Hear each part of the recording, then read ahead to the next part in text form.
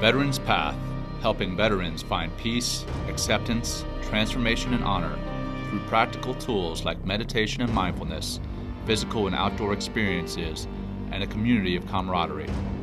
I'm John McCaskill, a Navy SEAL commander turned mindfulness teacher. Here on the Veterans Path podcast, I interview veterans, athletes, corporate leaders, and many others who found peace through the practices of meditation and mindfulness, breaking down the stigma of pursuing mental health and making it a priority, improving and saving lives.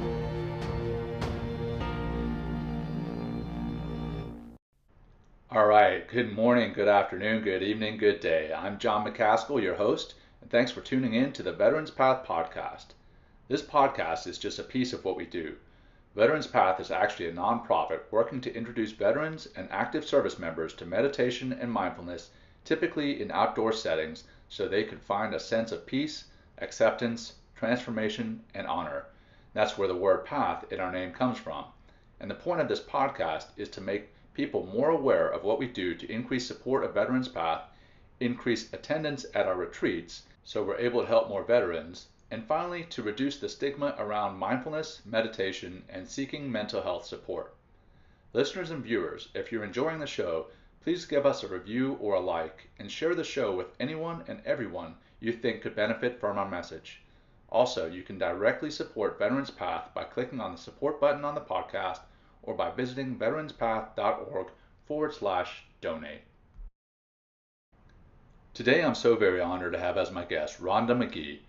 Rhonda is a professor of law at the University of San Francisco.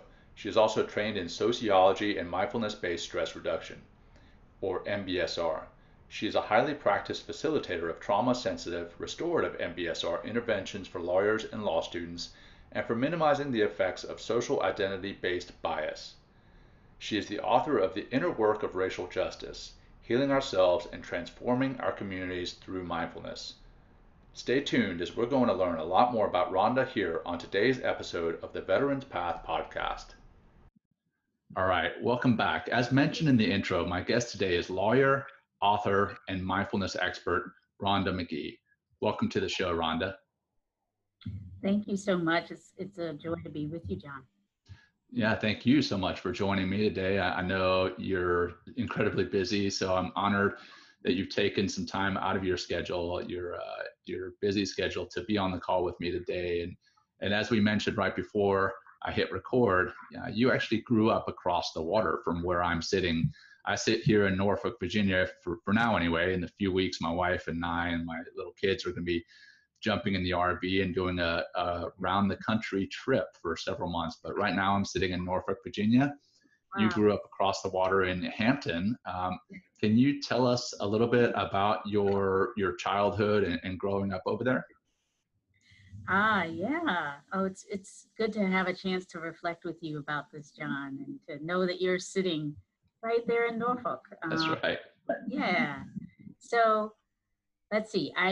We moved, I often say, up north from North Carolina to Virginia. I was just about 6. And so I spent all the years from 6 until I finished my formal education at the University of Virginia, in Virginia, and living in Hampton for, growing up there, going to school there through high school at Phoebus High School, actually, public school with, the benefit of some teachers that I still consider to have been very influential in the arc of the journey from there to here for me.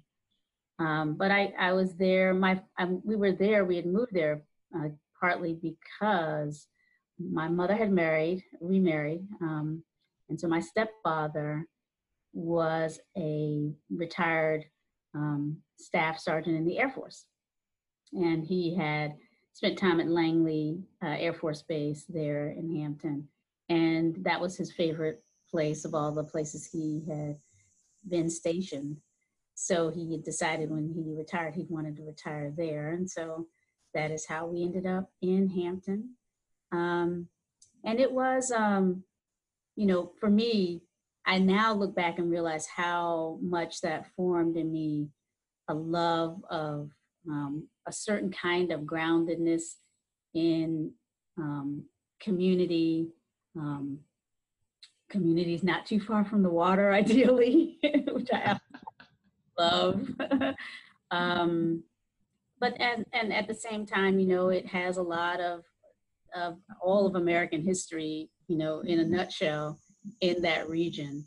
And so that growing up in Hampton, having been born in North Carolina, coming up through the 70s and 80s as I was, coming of age, that was a particular period as well in our American cultural history.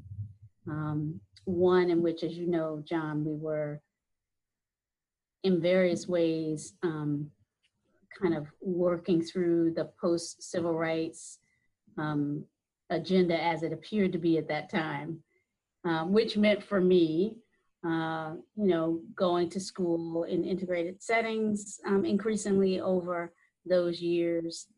Actually, my kindergarten in North Carolina was still segregated. It had not been desegregated, though it was 1972. Brown versus Board had not quite arrived there. You know this history, right? It's not, it seems as if it's farther back in our past than it really is. But yeah, for me, by the time I went to Virginia, we were integrating, and in a certain sense, it seemed as if we had come quite a long ways, and at the same time, as I discuss in my book, the legacies of our history are still always with us. And I think part of my work has been about, first, frankly, for my own self, deepening my ability to be, just fully alive and not shy away from difficult things. And in the one area of that for me has been about, really deepening a capacity and a stamina for looking at and being with the difficulty that history, that those legacies and other difficulties that appear in our social realm present for each of us. And so mindfulness for me has been certainly a place for practicing around those aspects of being alive. Yeah, certainly. Now, I have to admit that I haven't fully read your book. I've started it, and even just the first few chapters have been very eye-opening, and quite honestly, I'm a little embarrassed in the way that I noticed that I think about things that you have made me aware of through reading your book. And I'm sure that it will be eye-opening to anyone, but as a white male, it's been particularly eye-opening. That said, I hope that this conversation is going to be eye-opening to the listeners and anyone who may be viewing it on YouTube, and that I hope to have a conversation around that and how racism and mindfulness or racial justice that they're all kind of tied together. For our listeners, I wanted to lay the foundation. How did you get into the world of mindfulness first? And then I want to get into how that's tied to racial justice. Yeah. Well, thank you so much for asking. When I think about that question, I often answer it, like different answers seem to come up. There's a kind of a very straightforward answer, which is that sometime in first of all, right after I graduated law school and came to San Francisco to start my first law job, which I was fortunate to have at a law firm in San Francisco, there was that period after taking the bar, before you get the results, but when you have a job that's due to start a couple months away, where a lot of people, they take trips, they relax, they know they've finished one big phase of life, they have another big phase to start. I realized during that brief period that I had trouble relaxing. I had been studying and working for so many years. And as you know, part of that included a period of training as an Army officer. It included graduate school in sociology and law. Really devoting myself to just making the most of the opportunities that I had which, as you know, I alluded to before, people like me and generations before had not had. Right. So I was really, really kind of, I guess, struggling to rest and relax a little bit during that period where I was really given permission by everyone. There was everywhere around me. All my friends were taking these kinds of breaks. They were going away. They were resting.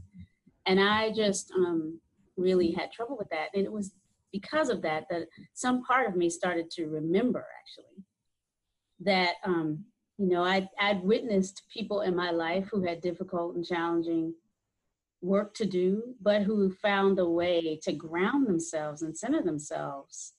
In particular, I'm thinking of my own grandmother. So although my grandmother wasn't practicing what any of us would call mindfulness, right? She was coming from a Christian background and a deep Christian faith and a kind of devotional practice and a discipline around that is not the same as mindfulness. I guess I want to be clear about that. And at the same time, it had something in common. Mm-hmm. It had in common the commitment to practice. It had in common the kind of faith that even, sometimes we don't talk about the faith that you bring to mindfulness, but, this idea that I might not feel like sitting today, but let me just sit because I've made a commitment to practice. Every day, my grandmother, before dawn, would just get up and engage in these devotions. I don't know, we never had these conversations, but I feel quite certain there were days that she didn't, quote unquote, feel like doing that, but really came to just rest in the sense that this will be a benefit. And so when I found myself in that period in my own life where I was struggling to find a sense of ground, that the image of centering was one that was coming up for me and a daily practice for that.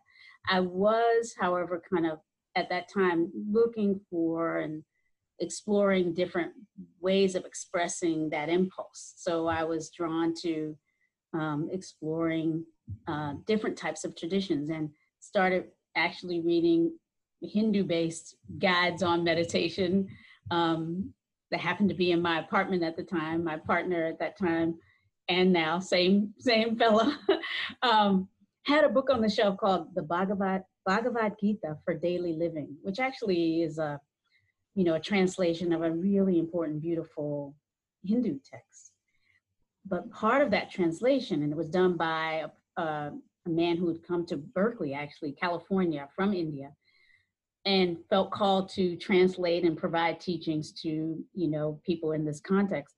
So he beautifully was discussing how meditation practice was a core support for a wiser way of being with the challenges of our time and our lives.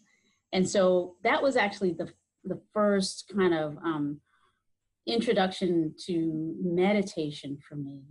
And it was from there, exploring that and exploring other forms, that I ultimately found mindfulness-based meditation and joined a community of practice led by Norman Fisher, who is a former Buddhist abbot of the San Francisco Zen Center. He's still a Buddhist teacher, but not so much affiliated with the Zen Center in that formal sense. But he's still leading a little Sangha here in the Bay Area that I'm a part of, for lawyers and folks in law. And so it was after joining with Norman that I really deepened into the commitments I now have for studying and practicing and offering teaching as best I can mindfulness-based strategies for living and for thriving. Nice. Now, as a teacher, when did you actually start introducing others to mindfulness, and how did you go about taking those first steps into introducing mindfulness to others? Yeah, well, it's so interesting. I think it's a little unusual in the sense that, so this was back in 2004 that I found Norman Fisher and this community of this Sangha or community of practice here in the Bay Area. It was then, and it still is. It has always been a relatively small community, kind of a curated community in a certain sense of some lawyers, judges, law professors, and Norman, no more than 12 or so of us. And, but, we've been meeting. They were already meeting once a month or so and practicing in the meantime and coming back together to deepen our practices together. And so I joined them. And this went on, for several years that way. And then at a certain point, Norman's teaching and offering, and we're learning and we're practicing.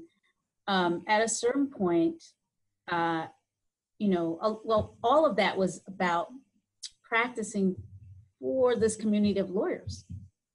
And so it was always, I should say, Norman has this group called Everyday Zen now, or his foundation, his work is based on the idea of offering the practices of mindfulness in a non-sectarian, for daily life. Mm-hmm. And so that explains, I think, why he was committed to us, this group of lawyers. And it also might begin to suggest how it is that, through that work, Norman certainly started to just sort of suggest to us or listen for what was coming up within our community around how we might offer support to others based on what we are learning. And so it started with that group thinking together about what we could do. And I'd like to point that out because, we have a very kind of solitary, individualized hero models in our culture of the lone person who just goes out and yeah, the strong and quiet. What's that, John? The strong and quiet type or something like that. Yeah. Exactly. Yeah. And of course there's a part of that. I could tell that story that way. But actually, this story is about, me and community, and this community of practice inspiring in all of us a sense that, we could offer what we are learning. And we together explored what that might be like. And we ended up continuing to do, they had already begun, and I joined in, offering retreats for lawyers and deepening each member's sense of our ability to not just but to actually offer teachings as part of the retreats. And from there, we continue to think about ways we might bring it into the practice of law for those of us who are practicing, the teaching of law for those of us who are teaching, how we handled cases on the bench for those who were judges. And so it was like that, Norman basically saying, you don't necessarily have to think of yourselves as Buddhist teachers, but you have been learning. I have seen you develop into an ability to live the teachings of mindfulness. And from that place, you might be able to offer something of benefit to some folks. Right.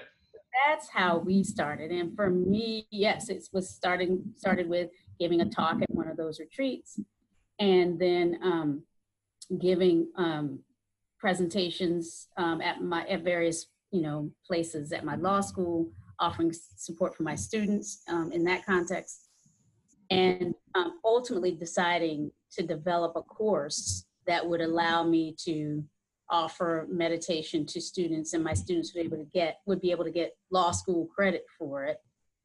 And so I co-developed this course, was teaching this course on mindfulness for lawyers, and found mindfulness-based stress reduction, and actually met Jon Kabat-Zinn in the course of,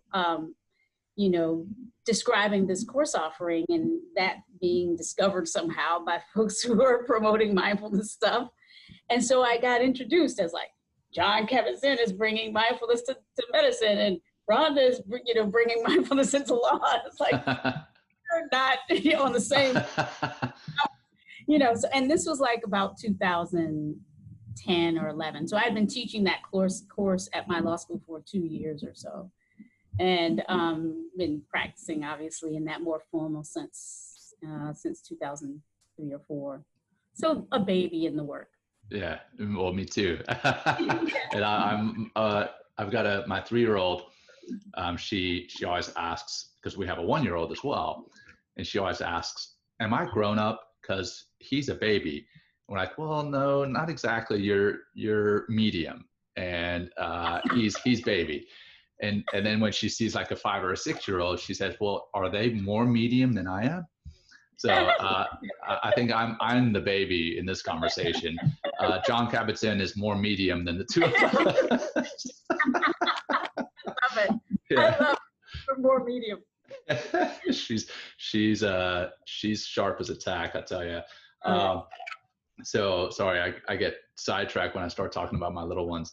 No. So yeah, I know John Kabat-Zinn also wrote the intro to your book, and he also seems to have been enlightened by what it is you're teaching in regards to bringing mindfulness not exclusively into the law world, but into the social justice side, the racial justice. I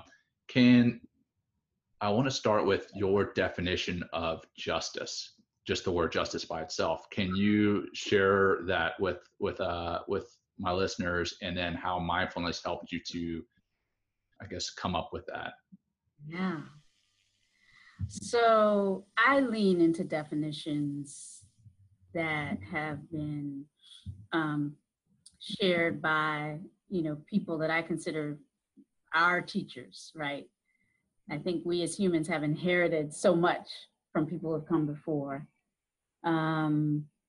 So whether formally or informally, we have so many teachers out there. And Martin Luther King Jr. is one for me. Cornel West is another. When I think about how I tend to, operationalize and define and operationalize this notion of justice, it's love infused, first of all. Right. To me, so there are these technical ways to think about justice. I'm a law professor. Right. Jurisprudential, philosophical, right? There are all kinds of different approaches to what we mean by justice. So right.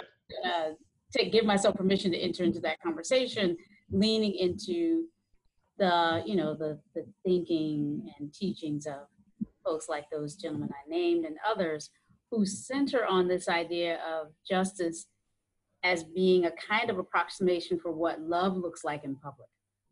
So we're not talking about the Hallmark type of two against the world kind of love. We're talking about this kind of, that energy of compassionate, sort of that sense of our caring for ourselves and others, that I think for me and for many of us who may teach mindfulness or other kind of forms of spiritual or maybe even religious practices and approaches, there's a common ground that seems to be about being aware, profoundly aware of the grace of being alive, the gift of being alive, this miracle that we didn't ourselves at least not consciously summon forth or create, right? We as the existential philosophers say, we were just thrown into the world, literally, right? Waking up to life through, let's say, one woman, each of us that are here, one woman with the support of one man, right? So always inherently, radically embedded in community connectedness that we didn't create. And there's a certain kind of humility that comes from that, and a certain kind of call to honor that I think is at the core of what I think of as justice. So for me, Cornel West uses the phrase, justice is what love looks like in public. Martin Luther King talks about justice as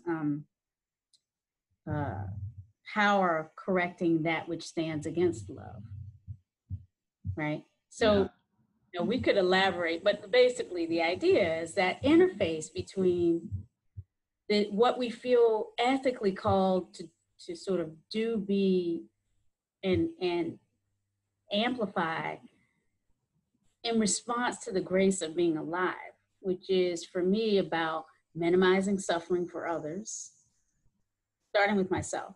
But, the first approximation to what love looks like in public to me, or what justice is about, is, minimizing suffering, And we then can talk about what suffering is.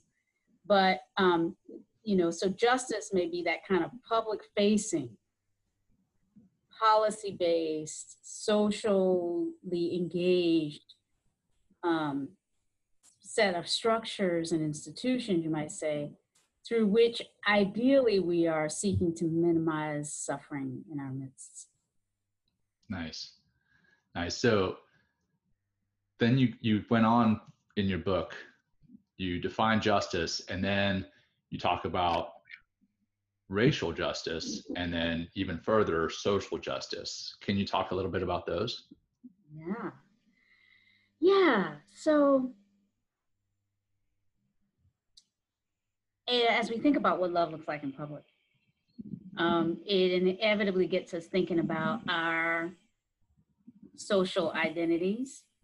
In other words, whatever we call that public, it's, there's this idea of a demarcation, or, that we have a private sense of self, and then we go out in the world.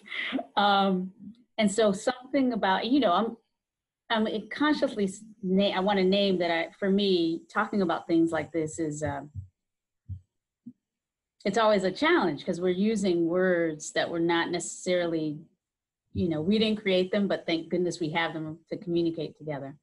And so the words are not precisely necessarily capturing what it is we're trying to say. So I appreciate the giving of the benefit of the doubt that comes always in communication with another human being. And particularly, I think, is what is called for when we're bringing mindfulness to communication.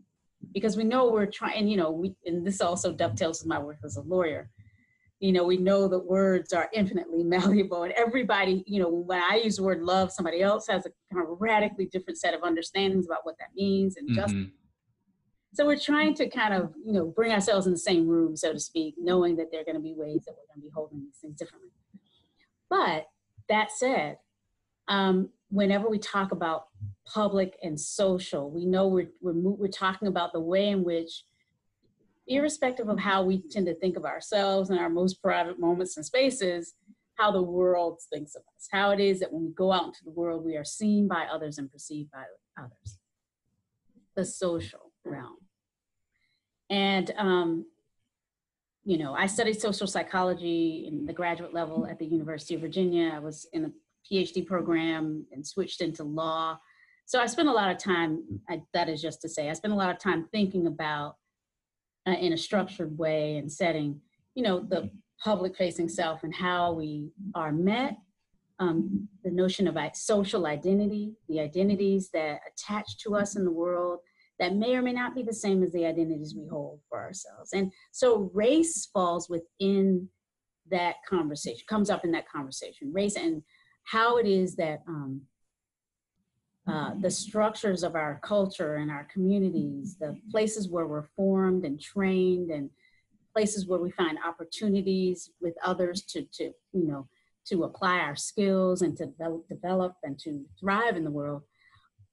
All of these things in the United States have been formed in a culture that has legacies, as we've alluded to earlier in the conversation. Deeply committed to notions of race and structures of racism, deeply committed, and not only race, obviously, but race is one aspect of our identities in the world. And so when I think about justice as what love looks like in public, we are in the public is in the United States. We are, I think, inevitably drawn to some kind of reflection on how it is that whatever we do, whatever policies, whatever institutions we formulate, might in some way, consciously or unconsciously, reflect some of the legacies of our history through which we identified those human beings who were entitled to justice and those who were not. Right. So it invites us kind of stepping back and thinking about how have we set up structures that embed notions of who's the proper object or subject, right? Who is this justice for? Who are these opportunities for? Who are these institutions for? And who are they kind of not for? who do we think of as less entitled to? You name it. Here's where we come into social justice more broadly. To me, I think of social justice as that broad question, inviting this broad question about how we're distributing resources for thriving.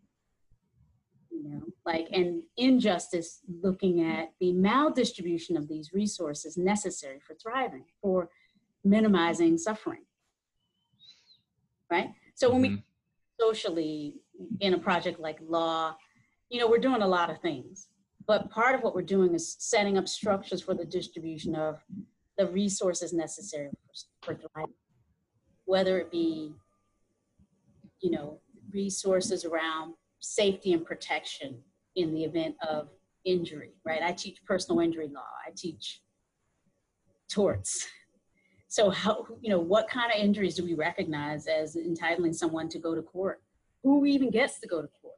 Traditionally in the United States, the entire system at its founding was set up with a presumption that all of it was for only a portion of our society, and those were white and originally white men with.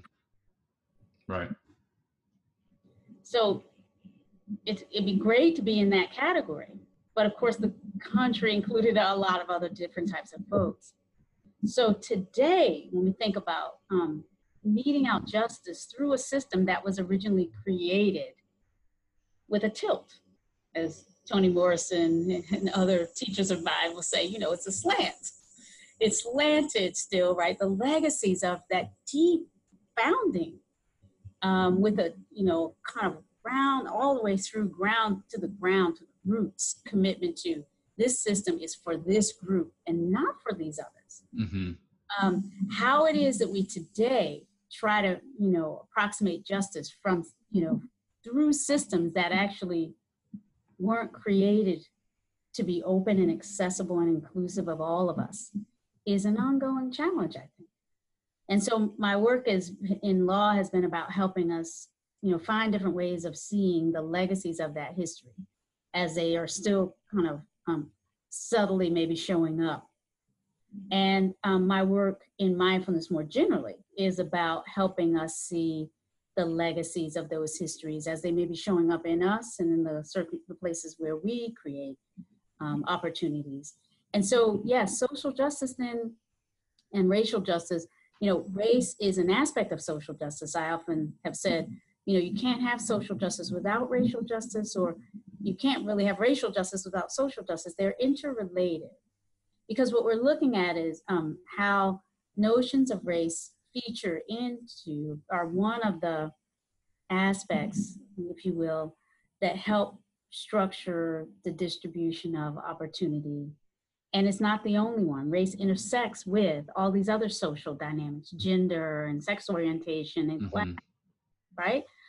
We all know that we're formed in ways that when we go out into the world, we have opportunities that meet us, and, you know, and limitations, you know, in the world, we didn't create all of these things, and yet we have agency. And so this kind of complex holding and being with this sort of stew that we find ourselves in is where I think mindfulness can be of a support.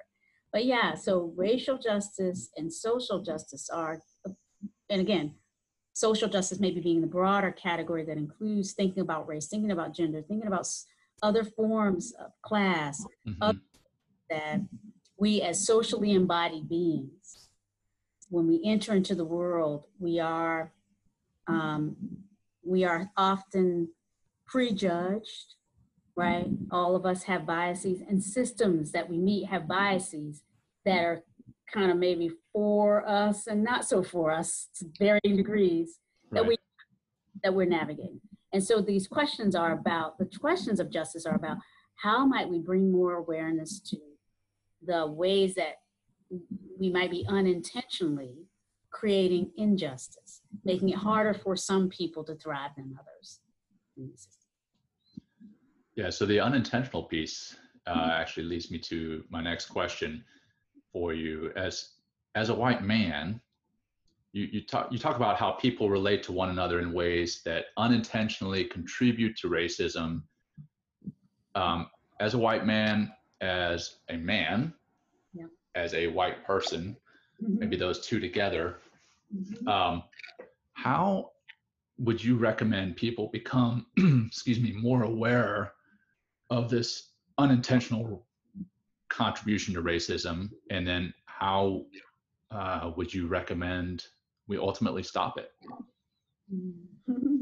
Look, I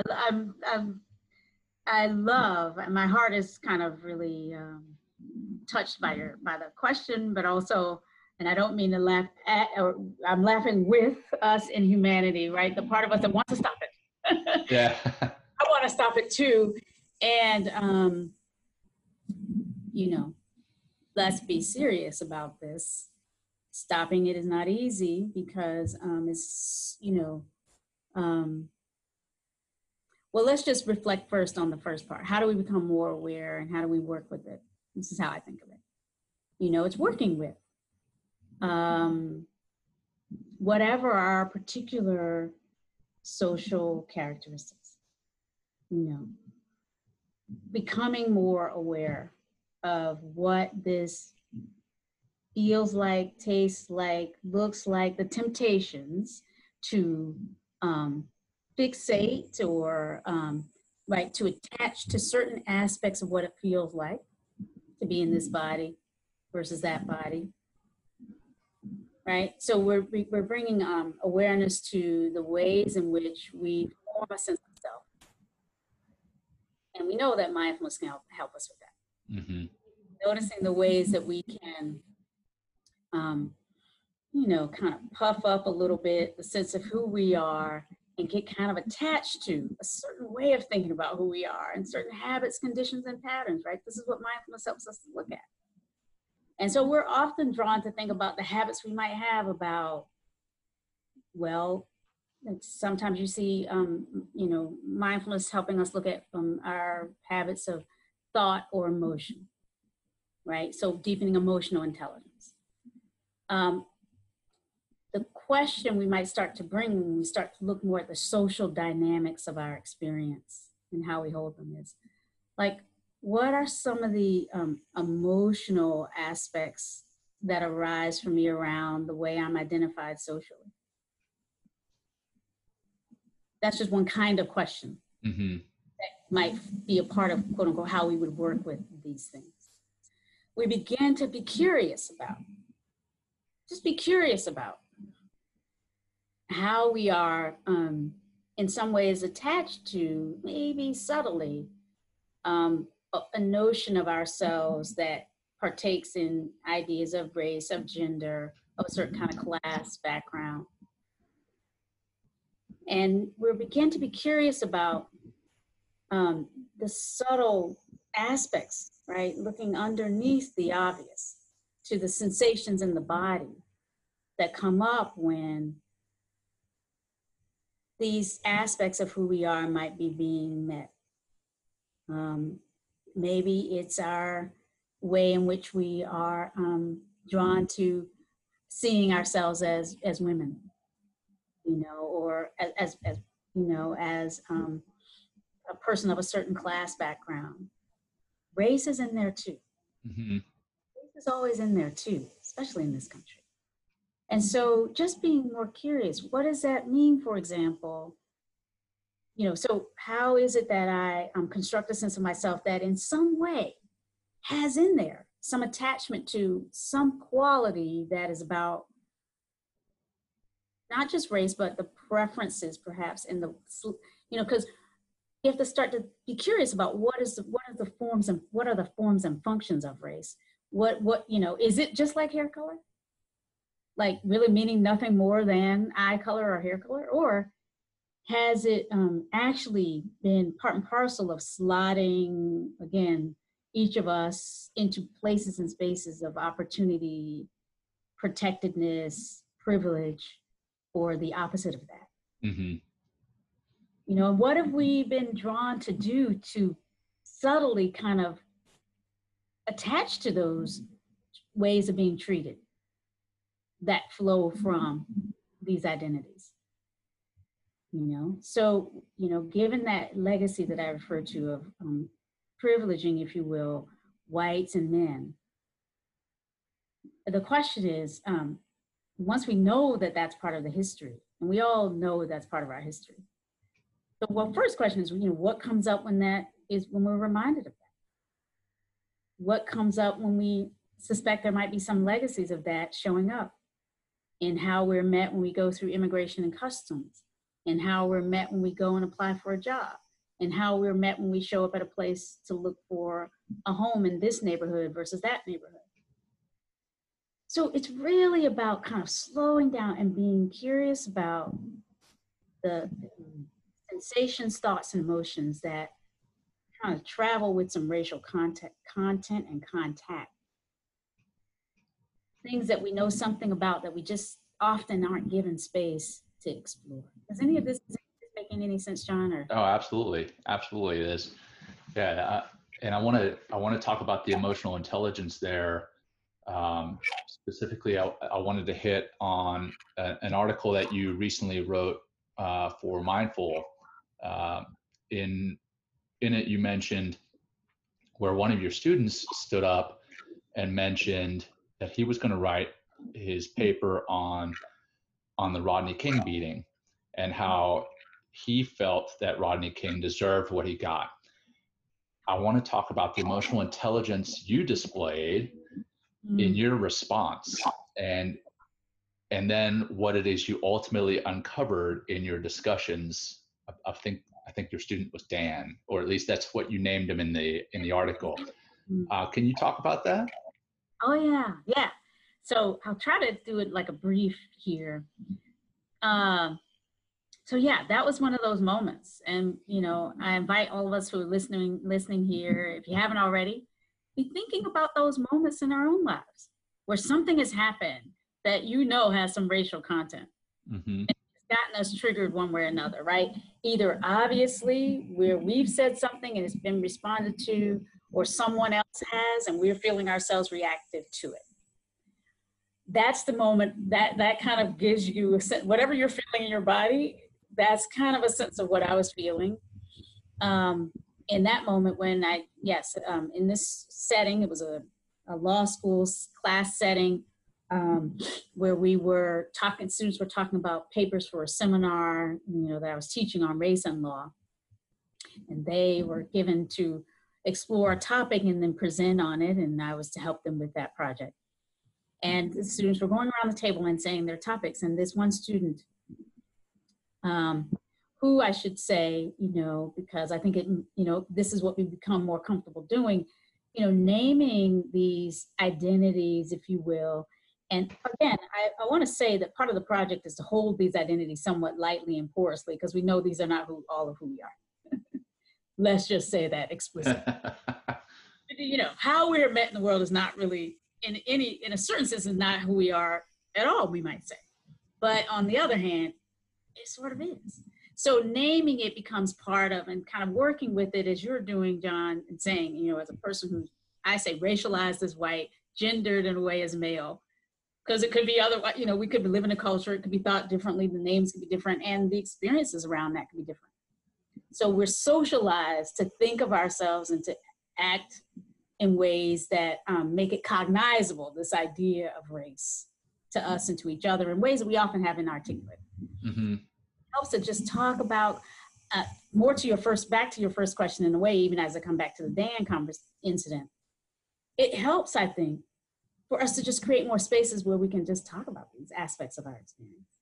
Because silencing around it is part of how we keep ourselves stuck in loops of repetition around us. Right. Even if we just can create more language, become more comfortable with different ways of languaging this and recognizing that we're not, putting ourselves in boxes necessarily. We're just talking about the boxes that are out there and talking about how we're navigating a world in which they're out there. And so this to me becomes a more lively, creative, way of being engaged around this that doesn't have to be so fraught with, just the suffering of it. There's a certain kind of joy that I think that comes with feeling more capable, frankly, of talking about this, which is around us all the time. And so in that moment, though, I didn't necessarily feel a lot of joy. I was feeling like, holy, I don't know what, this particular statement was so challenging because it was, yeah, I'm going to write about the Rodney King beating from the perspective that it was not racist. He deserved the beating. Full stop, you know. And in me, I was immediately brought back to the images of the video. And I can say the video, and I suspect that many people, if not all people, but many of us from the United States and who were of age in the early 90s, this happened in 1992. I was a law student at the time, that a video surfaced, which was one of the early videos showing an altercation between police and a Black man that was shocking for a lot of people in the way in which it seemed to look, seemed for me, for example, to look like a lot of brutality against a man who was down on the ground. And, you know, although the police officers were not all white, they were not at all white, racialized, there was a racial dynamic to it that, that for me was painful to witness. And so, and called for, I felt, and I think many of us in this country have felt, it's called for a deep reckoning. What's going on between policing and Black men? We've learned a lot since that video came out. We've learned about systemic, you know, the over incarceration of brown and Black people. We've learned about, you know, the over policing of brown and Black people, overcharging. We've just learned. We're still learning, I think. But so when he said that in that class, I would just say, as a human being in that moment, I was just feeling a little bit flooded with like reactivity. Mm-hmm. Like, wait, this is an oversimplification, and it's a way of seeing this that I'm reacting to because I disagree. Right. I have a feeling about this that's different. And so for me, it was a kind of a momentary, a situation where I realized that my reactions were strong, and yet they weren't necessarily, let's say, for prime time. Like, it wasn't for me to just let those reactions kind of flow out of me into that classroom spaces. That would be skillful, I knew. So I was really in that moment, and this was, you know, 2000, in the mid 2000s, already starting to draw on my own mindfulness practice to be able to notice, all right, this is the arising of anger, sadness, rage, maybe to some degree, even momentarily, fear or uncertainty. Where is this going? The sense of loss of control, maybe that ego wanting to be like, okay, I'm the professor here. I kind of know what, I have a general sense the kind of things we're going to talk about. Boom, I have no idea what's, you know, where this is coming from or where it might go. So maybe a sense of my identity as the professor in charge being threatened. So this is just a kind of a thumbnail sketch of the range of the flood of different kinds, rainbow of emotions that came up in that one, you know, maybe a second or two right there. And fortunately, I had a kind of a conscious sense of how my mindfulness practices could support me right then and there. That I could not just go with whatever was coming, the first thoughts and the reactive way of, you know, of meeting this. I could instead sense into, pause long enough to notice these emotions and this state of being kind of triggered. Kind of what Daniel Goleman in his beautiful book, Emotional Intelligence, and all the work that's flowed out of the research that went into by others that he helped report on. And since then, right, we've learned so much about how we can be hijacked emotionally, how the brain and the neurobiological dynamics of that are very real. Mm-hmm. Learn that mindfulness can help support us in mastering the hijacking, the flooding, and regulating, down-regulating back to a place of choice about how to respond. And so that is what I, found myself. I can talk about it now. What it felt like was breathing, feeling the ground beneath me, noticing the emotions, and then maybe noting anger, rage, discomfort, fear, uncertainty, and realizing that I could, at a minimum, just pause. I didn't have to react right away. And I could choose from that place a little bit more skillful kind of response and continue to lean into awareness practices to support me. What I came to see and I think of as part of my works, the message that continues from my work from that moment and other moments, this is ongoing work for us. We are, as I said, we've inherited a lot in this country. This Dan meant to say, and I didn't say, he was racialized Asian American, let's say, from an Asian heritage background. And so if you know anything about the Rodney King incident in context, we know that part of what ended up happening was a lot of Black Asian distress in the Los Angeles context where the beating took place bubbled up to the surface. Mm-hmm.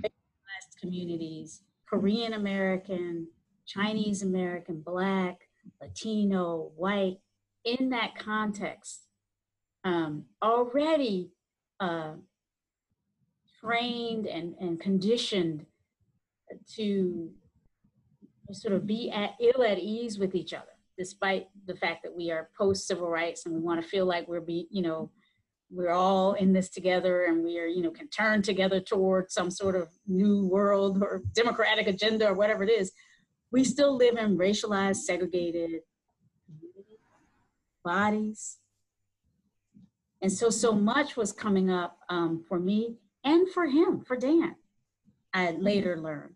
And so what I was able to do in that moment that lasted for the whole semester was develop a way of being with Dan in this conversation, one-on-one, sometimes with the whole class at other times, that was grounded in my own awareness practice and in gently offering a kind of a bridge, a kind of way of being with him as he grappled with what was being revealed in his experience. That was supported by mindfulness. So some of it was explicit, but a lot of it was just the way I was holding space for us to work together with these difficult aspects of our experience. Sure. Yeah. And so that's really what I was describing in that essay that you're. Yeah, I loved it. And that all happened in just a matter of seconds, that you were able to realize what you were feeling, not be hijacked, and then have some fairly deep conversations with Dan afterward that were productive for the two of you, productive and healing, I would say. So it's pretty powerful what mindfulness can do.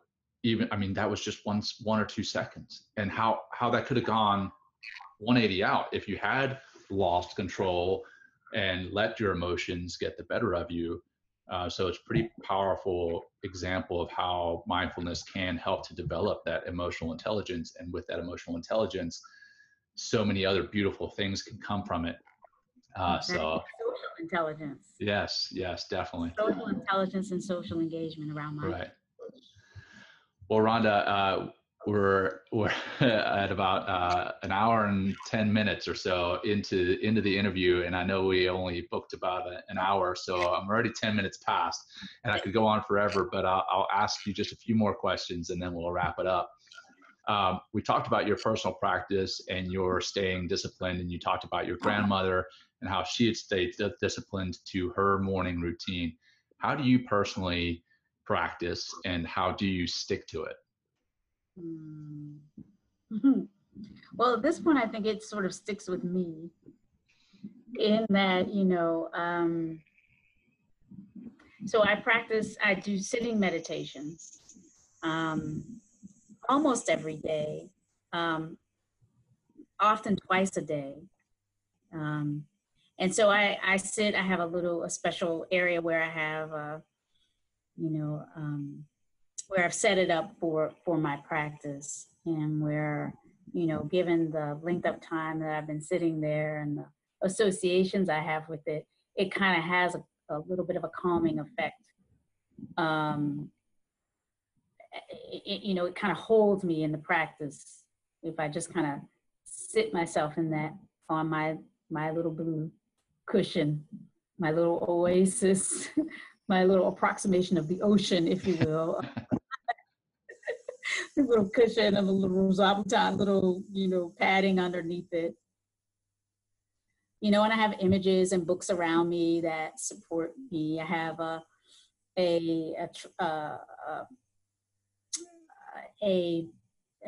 don't want to call it a poster, but a graphic which has a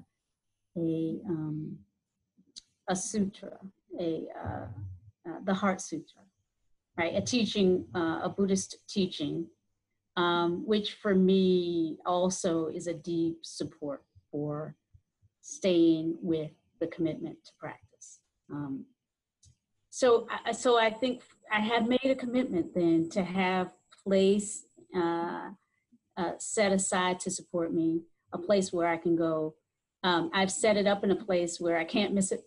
It's not off somewhere. It's actually very close to where, you know, I get ready for the day. You know, it's in a bedroom space. It's, you know, it's near a bathroom, right? It's in a place where I can get up early in the day, settle into it, and then go on to do the things that I need to do to prepare myself for the rest of the day. And similarly, it's in a place that I go to for getting ready for bed. Mm-hmm. So for that reason, I'm often sitting there twice a day, it calling to me in a certain way. Nice. As a reason. But I also, you know, do walking meditations.